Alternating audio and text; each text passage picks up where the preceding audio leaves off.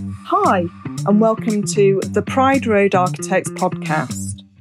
I'm Lisa Rains, and each episode I'll talk to people who interest me in the world of architecture and business. So join me and fellow lions and lionesses as we explore architecture in the den.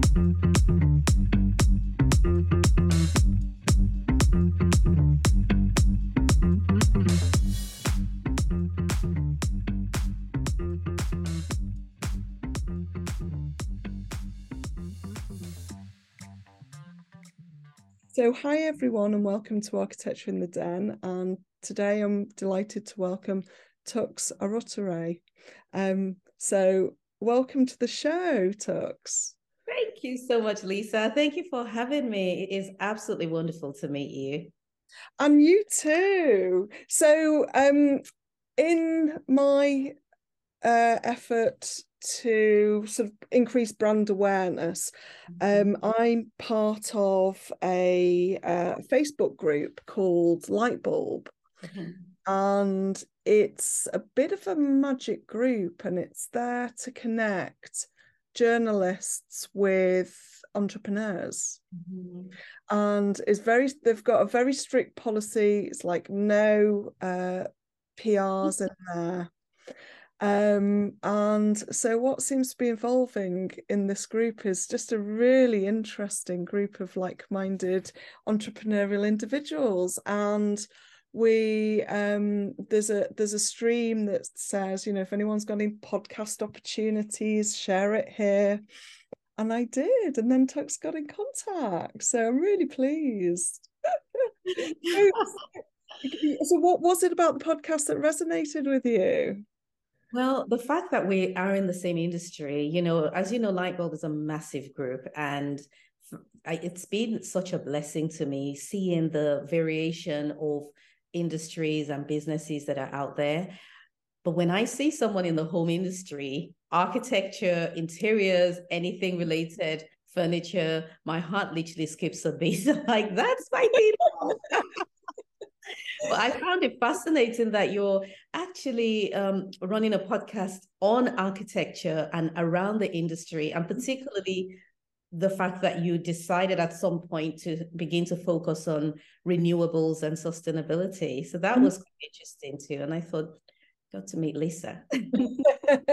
Excellent. So what is it that you do? So I am the owner of the Baby Cut Shop, which is a interior design studio for nursery rooms, children's rooms, and playrooms, as well as a retail store. So we have our own brand of high-end furniture, linens, and artwork and accessories for children's rooms. And we specialize in creating amazing nursery rooms for parents who want the best for their children. So first of all, have you got a website? Yes, we do. It's thebabycutshop.com. So it's thebabycutshop.com. Amazing. We'll put it in the description. Excellent. And you've not just got a shop anywhere. Where is your shop? Our shop is on the beautiful historic street, the King's Road in Chelsea, London. Wow. There's got to be a few stories about how you've managed to do that. Oh my goodness. How long have we got, Lisa? So how long have you been there for? So we've actually been there for 6 years. However, the business has been running for 15 years. And I've been in the industry for about 19 years. So right. I was something else in interiors, and I had a shop in the United States. Let's start from the beginning. I worked as a medical rep, and because I had a very strong interest in medicine, wanted to follow in my father's footsteps. He's a retired surgeon, and I really wanted to go in that direction, because as a child, I would read his medical books and go through all of the pictures of, skin diseases and everything gory. I loved it. And it was assumed that I would, but I was also really lucky to have been raised in Nigeria. and also by parents who we didn't hold back from speaking words of life and affirmation to us, their children. And so my brothers and I grew up in this amazing space where we were told we could do anything, we could be anything. And the thought of failure or impossibility literally never was a part of my life. And so when I was 16, I moved back to the United Kingdom. I say back because I was actually born in Scotland. So I was born in Edinburgh, and my parents moved back to Nigeria when I was a baby.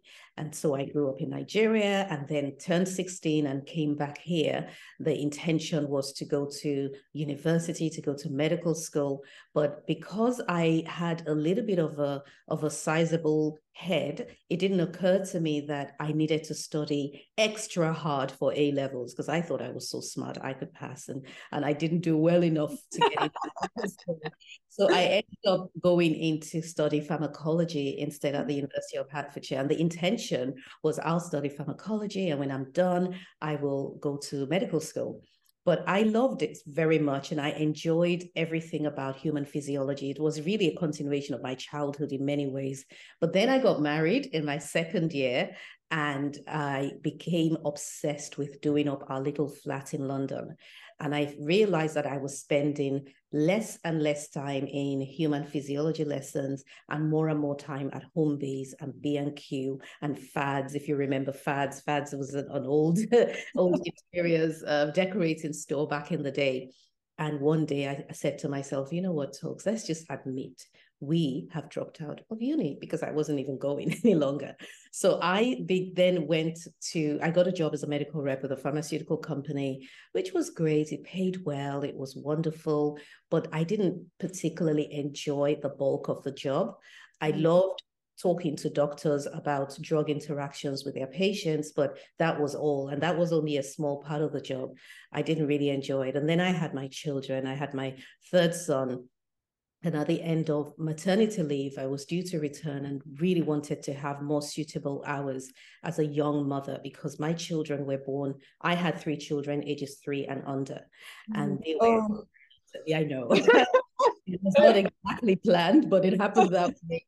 And oh my goodness, that was a time. And so they wouldn't give me suitable hours. I had to work full time.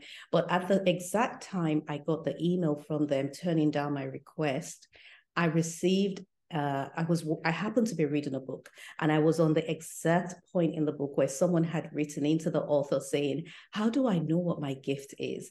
And the author said, your gift is that thing you do so effortlessly that everyone thinks it's a big deal except you. I thought, for me, that's interiors, because everybody loved my home and I didn't think it was a big deal. And so I went on to study interior design at a college nearby. I did a couple of design courses and then set up a residential design firm.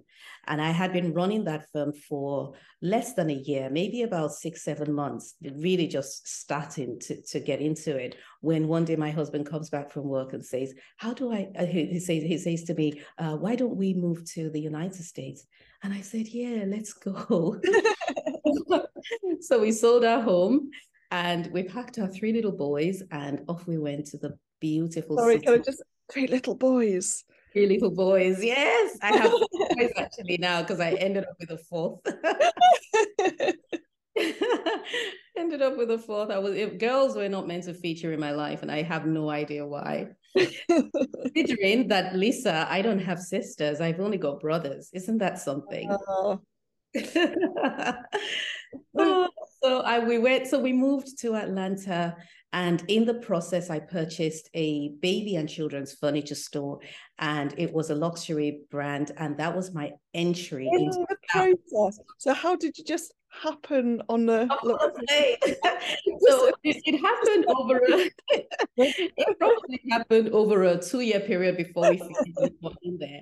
So I make it sound like, oh, let's just go, but no, it sounds so effortless. Oh yes, I just But the funny thing though is that I think that failure can have a clarifying effect on you, but it can also knock your confidence, because now when I think back to what I did then, I ask myself, would you do it again? You know, like, would you do it as effortlessly as you did? Because honestly, even though it did happen over a 2-year period, and by the way, the reason why I needed to purchase a business was a facilitation of our immigration into the US, because we are obviously not citizens and we needed a reason to be there. So the whole idea was, hey, we're going to buy a business, and we had options, and that was our number one option. What other options were you looking The at? other option is that my husband at the time worked in IT, and he could get a company sponsor him for a role. So that was a second option. So those were probably our two main options, to be honest. But we decided, at this point, were you looking at different businesses to buy? yeah, absolutely. I had zero desire to do anything to do with babies. It was not my intention. As a matter of fact, I wasn't particularly looking for interiors either, even though I had started an interior design company. I was just looking for any business that had a good amount of cash flow and made sense and I could run. And so the first business we looked at everything from dry cleaners to sandwich shops. How did you go about looking for a business? Where'd you? There's a website called Biz Buy Sell, and there are a couple other websites, and they are. I mean, I haven't looked there in years, but that they were excellent for searching. So I go onto Biz Buy Sell, and that was my day. My husband will be at work. I'm at home with the kids, and I'm just on Biz Buy Sell looking for businesses. And I had to fly out quite a few times to go either see it in person, meet in person. But the whole process was a learning experience, because we hired a business lawyer to help, because, we're completely green. We have no idea. Remember that even though I had an interior design company, I could barely call it that because I had only been doing it for 6 months. I was stumbling in the dark. I didn't quite know what I was doing. I just knew that I was great at design. So the business side of it, I had no experience of. So we hired a lawyer to help. But he guided me, because I remember when I went to, when I was saying, hey, we've seen this dry cleaners firm and so on, then to save us money, he would actually go and have a look at it in the first instance before saying, okay, I think you come have a look at this. So he'd go there and he'd be like, Toks, their equipment is like 30 years old. You don't want it, and so on, and gave various reasons. For example, the dry cleaning industry is owned in many ways by the Koreans, especially in Atlanta, because there's a very strong Korean population there. And he said to me, I'm not going to take my Armani suit to a non-Korean to dry clean, because I know they're experts at what they do. So that made so much sense to me. And then I came across Hallmark. Hallmark was another one I considered. So in the United States, the Hallmark cards actually have shops, and there are Hallmark shops. We have Hallmark here. We do have Hallmark, don't we? Yeah, we do as a brand. I don't know whether there's shop. There used to be shops. Yeah, okay. So Hallmark shops. So you have Hallmark shops which only sold cards, and then you have Hallmark Gold Crown stores, which sold 40% of Hallmark products, or 60% of Hallmark products, and 40% of whatever you wanted. And so I had fallen in love with a particular one, and my intention was, I'm going to sell interiors. That's going to be my 40% is going to be interiors, and everything was going well. And we had we even went as far as almost going into escrow, where you exchange contracts and you put the money in. But then there was a clause on there that said, if either party pulled out, then we would lose our money. And it didn't make sense. So we had to pull out of that. Then I just thought, you know what, I don't care. I only want to hold my Gold Crown store. So I began calling every single agent in the state of Georgia looking for a Hallmark Gold Crown store. And this guy saw one, had advertised one, and said, tell me a bit more about you. And I say to him, I got these 3 children, and my husband and I, we want to move. And he said, you know what, Toks, you very nice person, and I don't want you to I don't want to frighten you, but the area where this Hallmark is not a nice area, but there's a beautiful store that I think is perfect for you. It's high-end children's furniture. And I was like, oh, I don't know, I don't want to pigeonhole myself into children. I love all people. I love I spend so much time with kids already. Why do I want to spend time with their furniture as well? So, but I flew over to Atlanta, and I met the owners, and I saw the store, and we went to the trade show together. And that was when I was just taken in. I fell madly in love. And that was my introduction into the world of high-end furniture. Well, For and business as well. business as well, yeah, and business, because my previous business experience was really working as a checkout girl at Asda, so I had zero business experience. So it's like from zero to Yes. on, you know, when you're talking about businesses, you must be looking at kind of, you know, balance sheets, profit and Absolutely, loss, absolutely, and absolutely. then going to the States. Gosh, Yeah. wow. Yeah, a new country, a new, I mean, we didn't have family there. Later, I discovered I had a cousin there, which was wonderful. But initially, we didn't know we had anyone there. But we saw it more like an adventure. It was an Yeah. adventure. It was great. The kids loved it. We settled in. My fear, obviously, was that I was going to tank the business. That's what I just thought. All of our life savings, all of the money we have in this world has gone into this business. And if it doesn't work, I'm in trouble. However, it was not as bad as I thought it was going to be. It was just a great experience, and the business actually started to grow. I think people loved hearing the story of the English girl or the British girl who has come over to Atlanta, and my accent gets heightened when my English accent gets heightened. Especially amongst the Americans, and they thought I was the bee's knees, and they were like, "Oh my gosh, you're from England." You're from So I scored some brownie points there, but it was great. I mean, I learned very quickly. One of the challenges I had was vocabulary, because they in the United States pronounce or say certain things differently. Like we would say a valance, and they would call it a dust ruffle or a bed skirt, and not just in the United States. In the South, their vocabulary is different from the rest of the US. So it was learning all of these different words and items that I didn't understand. But that was also where I learned how to use different patterns to create bed linens, and because everything was customized, you see. Right. And then after we had been there, I think now we're going into year 3 or year 4, and it's just steady growth. And we begin to hear rumors of a recession coming. One of our friends' husband walked at Wall Street, and he said to her, you need to talk to your friend and let her know that things are about to change and businesses are going to have a tough one next year. And it so happened. Yeah, so when was this? What? 2008. Yeah. Okay. Yeah. 2008, the Great Recession. And so think twice about renewing your lease. And my lease was up for renewal. It was the hardest decision I ever made in my life, and eventually made the decision to close the store. But I thought, we're not going to close the store. We're just going to move it online. But as I mentioned earlier, the whole reason we were in the United States legally was because of our physical business. We needed to keep that going. So we lost everything and had to move back to England. And so we came back home empty-handed, and I was pregnant with my 4th son as well.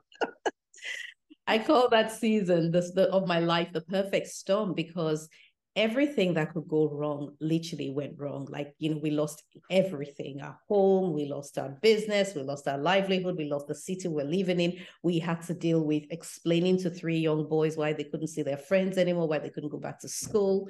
And all of that happened. But then after about, because we didn't understand what was happening. We could see that there was a problem in the economy, because we were in a strip mall in an area called Buckhead. And Buckhead is like the Chelsea of Atlanta. But we saw that all of the stores were shut in, like it was like a domino effect, and it was only a matter of time before it came to us. And as you know, with a strip mall, we all draw the traffic in, and the traffic's reducing, and the news is going on about the recession, and people are not spending, and people. What's the strip mall? Is it like a line of shops? Yeah, so it's like a U with an outdoor mall. It's an outdoor. Basically, yeah. So it's not an indoor mall, it's an outdoor mall.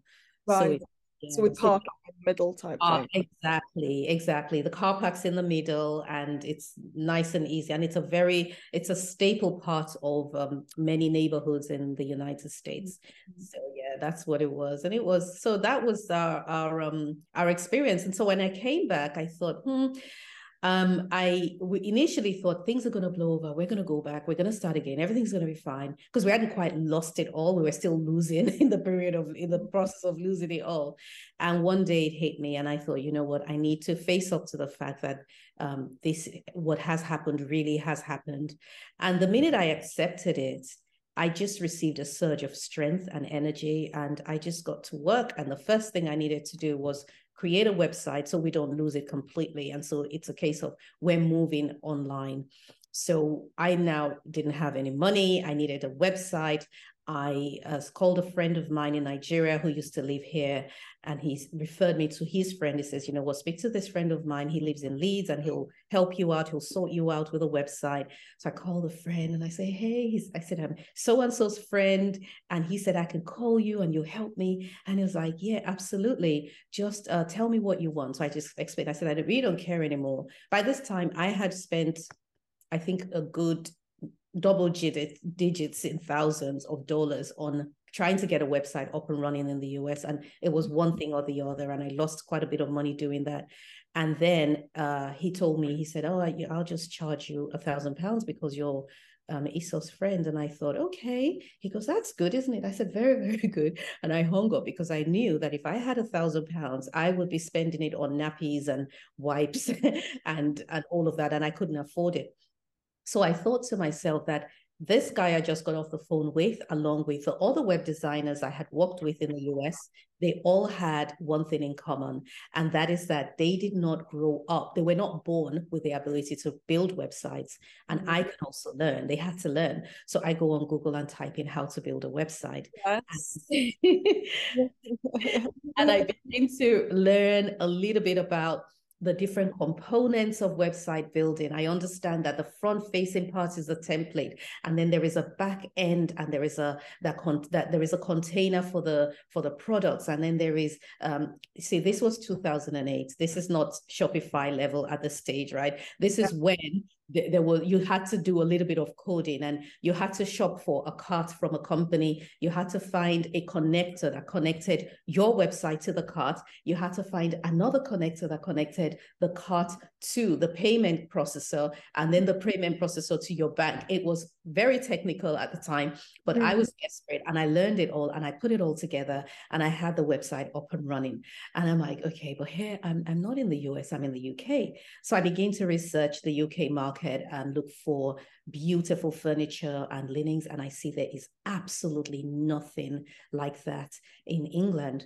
And I begin to approach different suppliers and trying to get them to let me sell their products, because at the time I wasn't even thinking high end. I was like, just anything. And there were these stipulations. Oh, we need you to have a physical shop. We don't want online. Or you need to buy a stock worth £20,000. We don't want you to, we're not doing drop shipping or anything like that.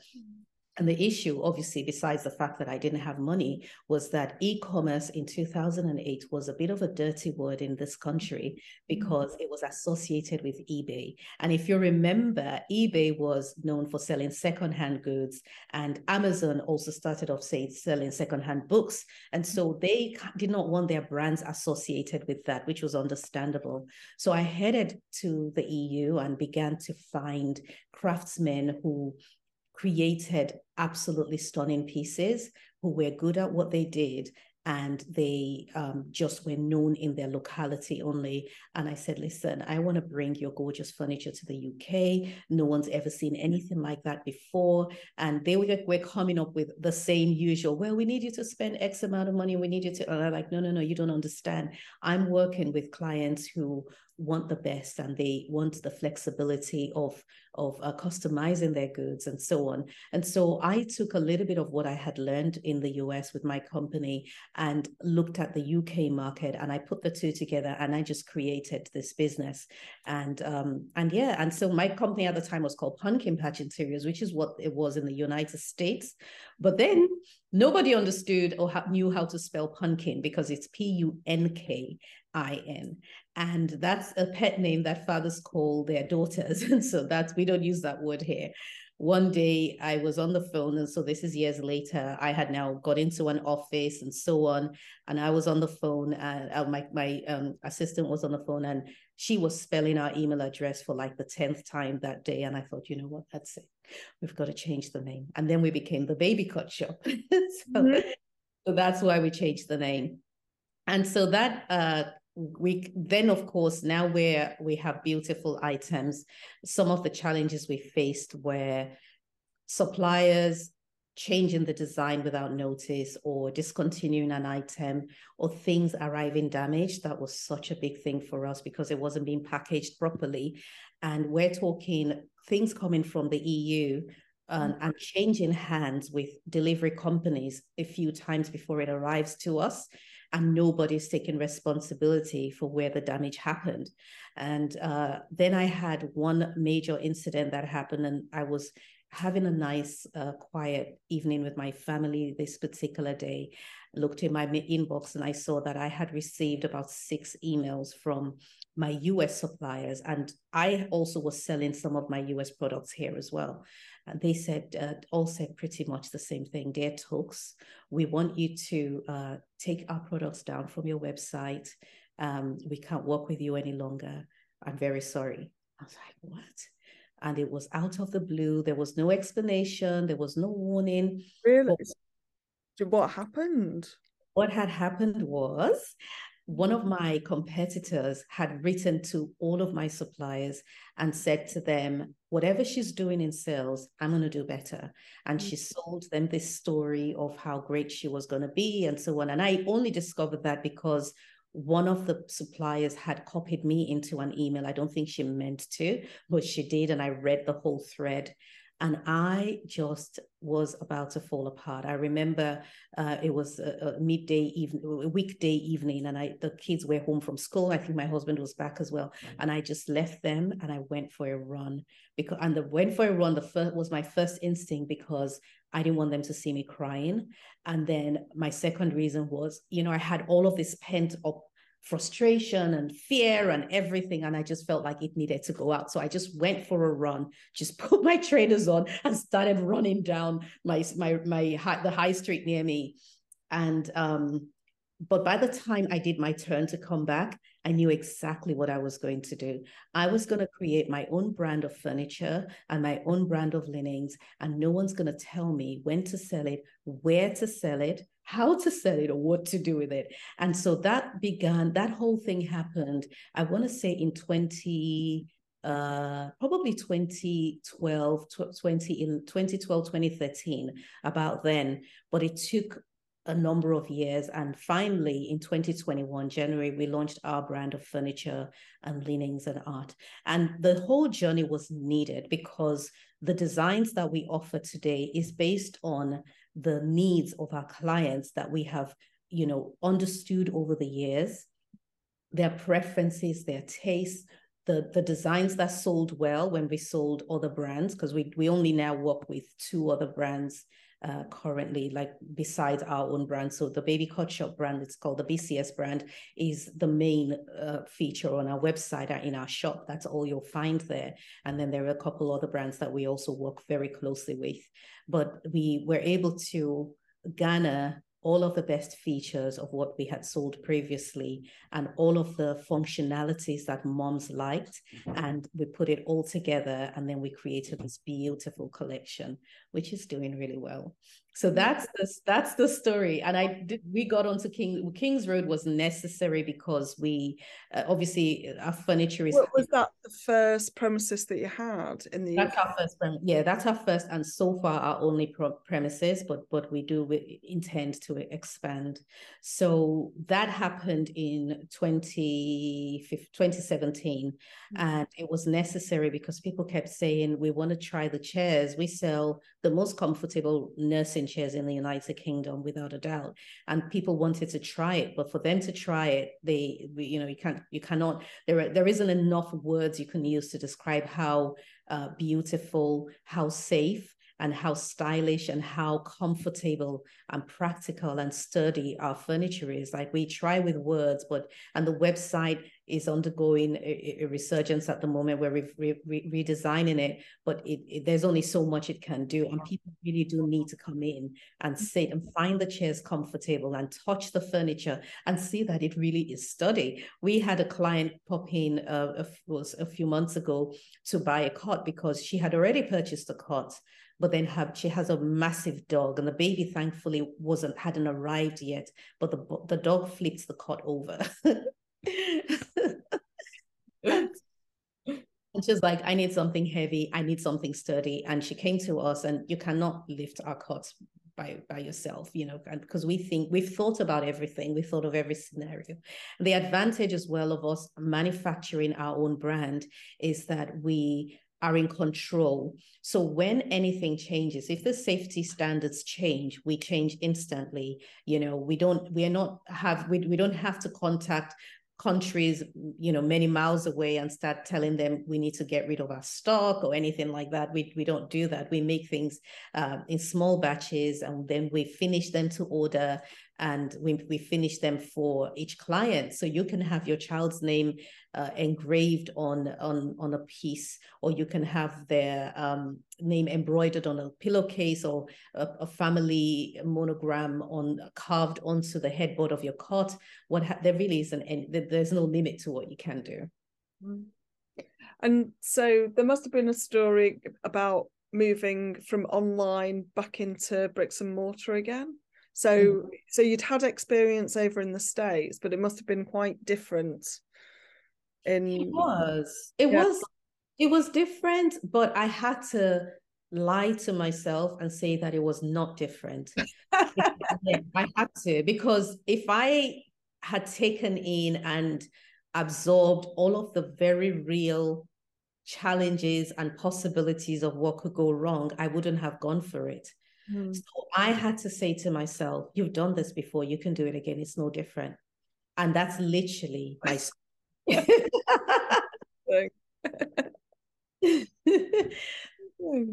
And I've also got an amazing mentor. My mentor he's like a father figure, you know, because he's got extensive experience in the United Kingdom, in the retail world. I was going to say he's got extensive experience in retail. He used to be the chief exec for a household brand and so on. So he was very, very key in giving me that confidence. I remember when I went to view the space, I really was not planning on emailing the agent to say, hey, I'm going to take it. My intention was to play closer to my dream than I had been doing, because I knew I wanted to have a physical location. But I also did not think I had the guts to do it. So I thought, let me just dance close to it. Let me go and view some spaces. I'm not going to do anything with it. I'm just gonna see and get myself excited, and maybe I'll get bold when I get there. And my intention was, let's do that for a period of time until the courage levels were high enough to say I want the space. So I went to see this play. I fall back to a few years earlier. I'd heard about this thing called a vision board. So I created a vision board, and it's a pictorial representation of the life that you want. So I knew that I wanted to have a physical space in an affluent shop, an affluent high street in London. So I'm doing this digitally, and I go onto Google and type in affluent high street London and go into Google Images to pick one. And the first one was Kings Road. So I Kings Road picture on my board, and I had other things I wanted to do, like mentor young children in schools, and I wanted to do public speaking and speak to corporations and employees and just encourage people and talk to them about the power of telling their own story. I call it telling your rock star story. That was a dream I had. And I put a picture of a woman speaking to a crowd, and I put a picture of children in a classroom, and I'm writing a book at the moment, and I put a stack of published books and so on. So I put all of that on my vision board. And a few months after that, I get an email from an organization, a charity, and they say to me, we would love you to come and speak to the children in in this school. I'm like, okay, what's this about? And it's called Urban Synergy. And we speak to children, and I still work with them in the inner city, because they don't always get role models that they can attach their dreams to or align their dreams to. So we do that. So that happened. And I forgot all about the Kings Road one, because my vision board, which I had printed and laminated on an A3 piece of paper, I stuck it on the wall in my room, and it dropped and had now fallen on the mantelpiece, and it was now covered with lotions and potions and nail varnish and everything. So it was just sitting behind all of these bottles. And so now this day I was doing a client's home in Kensington. I was designing a nursery, which meant I was going back and forth every day. And I had been going by public transport. And one particular day, I had a lot of things to carry. I thought I'll just drive. So I drove down. And while I was driving back home, I noticed that I was going across Kings Road. I thought, this is interesting. So I drive back and I go onto Kings Road. I said, let's just drive down. So I drive down Kings Road and I see To Let, and I see this space. I see a double fronted store and it says To Let on it. It's all painted in black. So I take a picture of the sign and I emailed the agent. There was no price, on their website. So I emailed them and he sends me the rent, the lease, and all of the terms and everything. And I thought, I think I can do this. In terms of figures, it's very similar to what I was paying in rent in the United States, even though I know the exchange rate was not the same. But I just used that and I said, Toks, we're going to lie to ourselves here. And we're going to say that this is just you repeating what you did before. And this time there's no recession. So I sent him, I said, I'd really love to see the space. And he says, yeah, you can come pick the key up. So I go there, I call my mentor and I say, hey, looking at this space. And he goes, that would be awesome. That would be really good. So we meet there. We go in and it's actually 2 floors. So it's the ground floor and there's a basement.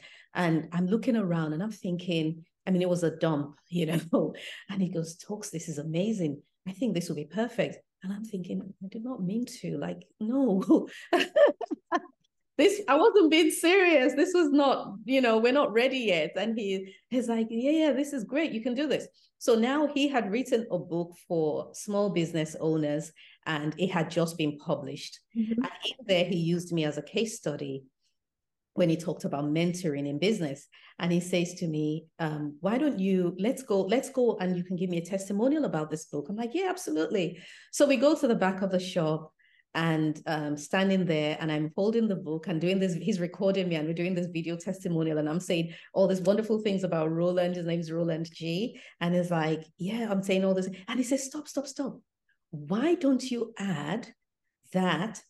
And in December, I'm going to be opening my shop on the Kings Road. And I'm like, I'm not doing it. I thought, no. He goes, yeah. And I said, do you think that I'll be able to do this by December? He goes, of course, you have to. And there was something about the way he said you have to that reminded me so much about my father and the way my dad would say, you have to. My dad's an ex-military officer as well. So that was it. So I began to very gingerly send an email to the agent to say, I'd like to put an offer in. So we first go sit down and then we go, I said, I need to know what this is, the reality of what this is. Then we do estimates on what utilities will be and all of the things I need. You need an alarm system and you need this and you need that and decoration and all of that stuff. So we listed everything and I keep staring at the figure and I think I should be able to do this. I really should. And then we part ways and I spend the next few weeks looking for what I call, or should I say, building what I call my bank of evidence, which is proof that it can be done. And one of the things I did was go down to Harrods and I went to the children's department and I looked at the children's dresses. I don't sell kids. We sell a small selection of baby clothing, layette, but children's clothes, not really. And I see this particular brand of children's clothes that had a dress for, I want to say £48,000. Yes.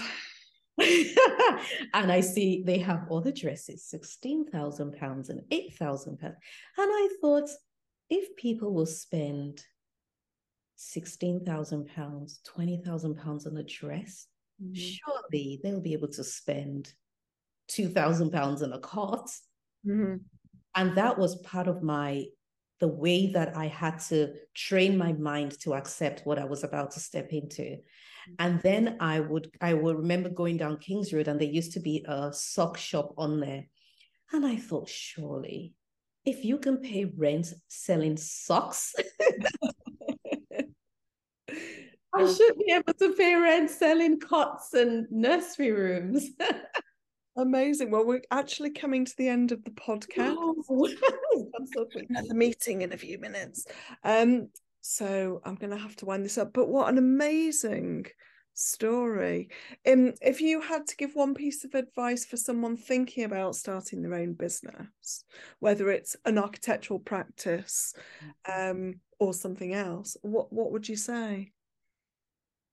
I would say spend time in introspection, in self-reflection. The answers are always within you. You are going to come across challenges and situations you didn't bargain for. But if you spend time getting to know who you are on the inside, you will gain the confidence to approach obstacles, because there's so much business advice out there, like the practical stuff for the finances and so on and so forth. But I think that there is an area where we don't talk about enough, and that is mindset. Your mindset has got to be strong enough to take you through the situations that the books don't talk to you about, and the situations you didn't bargain for. So spend time getting to know yourself and practice being your authentic self, because you really are enough. I believe that if the idea came to you in the first instance, it's only because it's possible. I truly believe that. Thank you very much. And what a lovely way to close the podcast. Well, thank you very much, Toks, for coming on. And I look forward to following your story. And I'll be going onto the Baby Cot website to have a look, and following you on your socials. And it'd be good to meet up at some point. Absolutely. We've got to meet up. Thank you for having me, Lisa. I really appreciate it, and I've enjoyed our chat.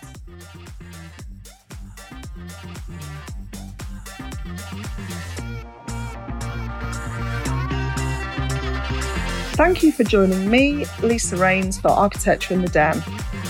If you want to find out about franchising, check out our website, prideradefranchise.co.uk. If you enjoyed this episode, please like, subscribe and leave a review.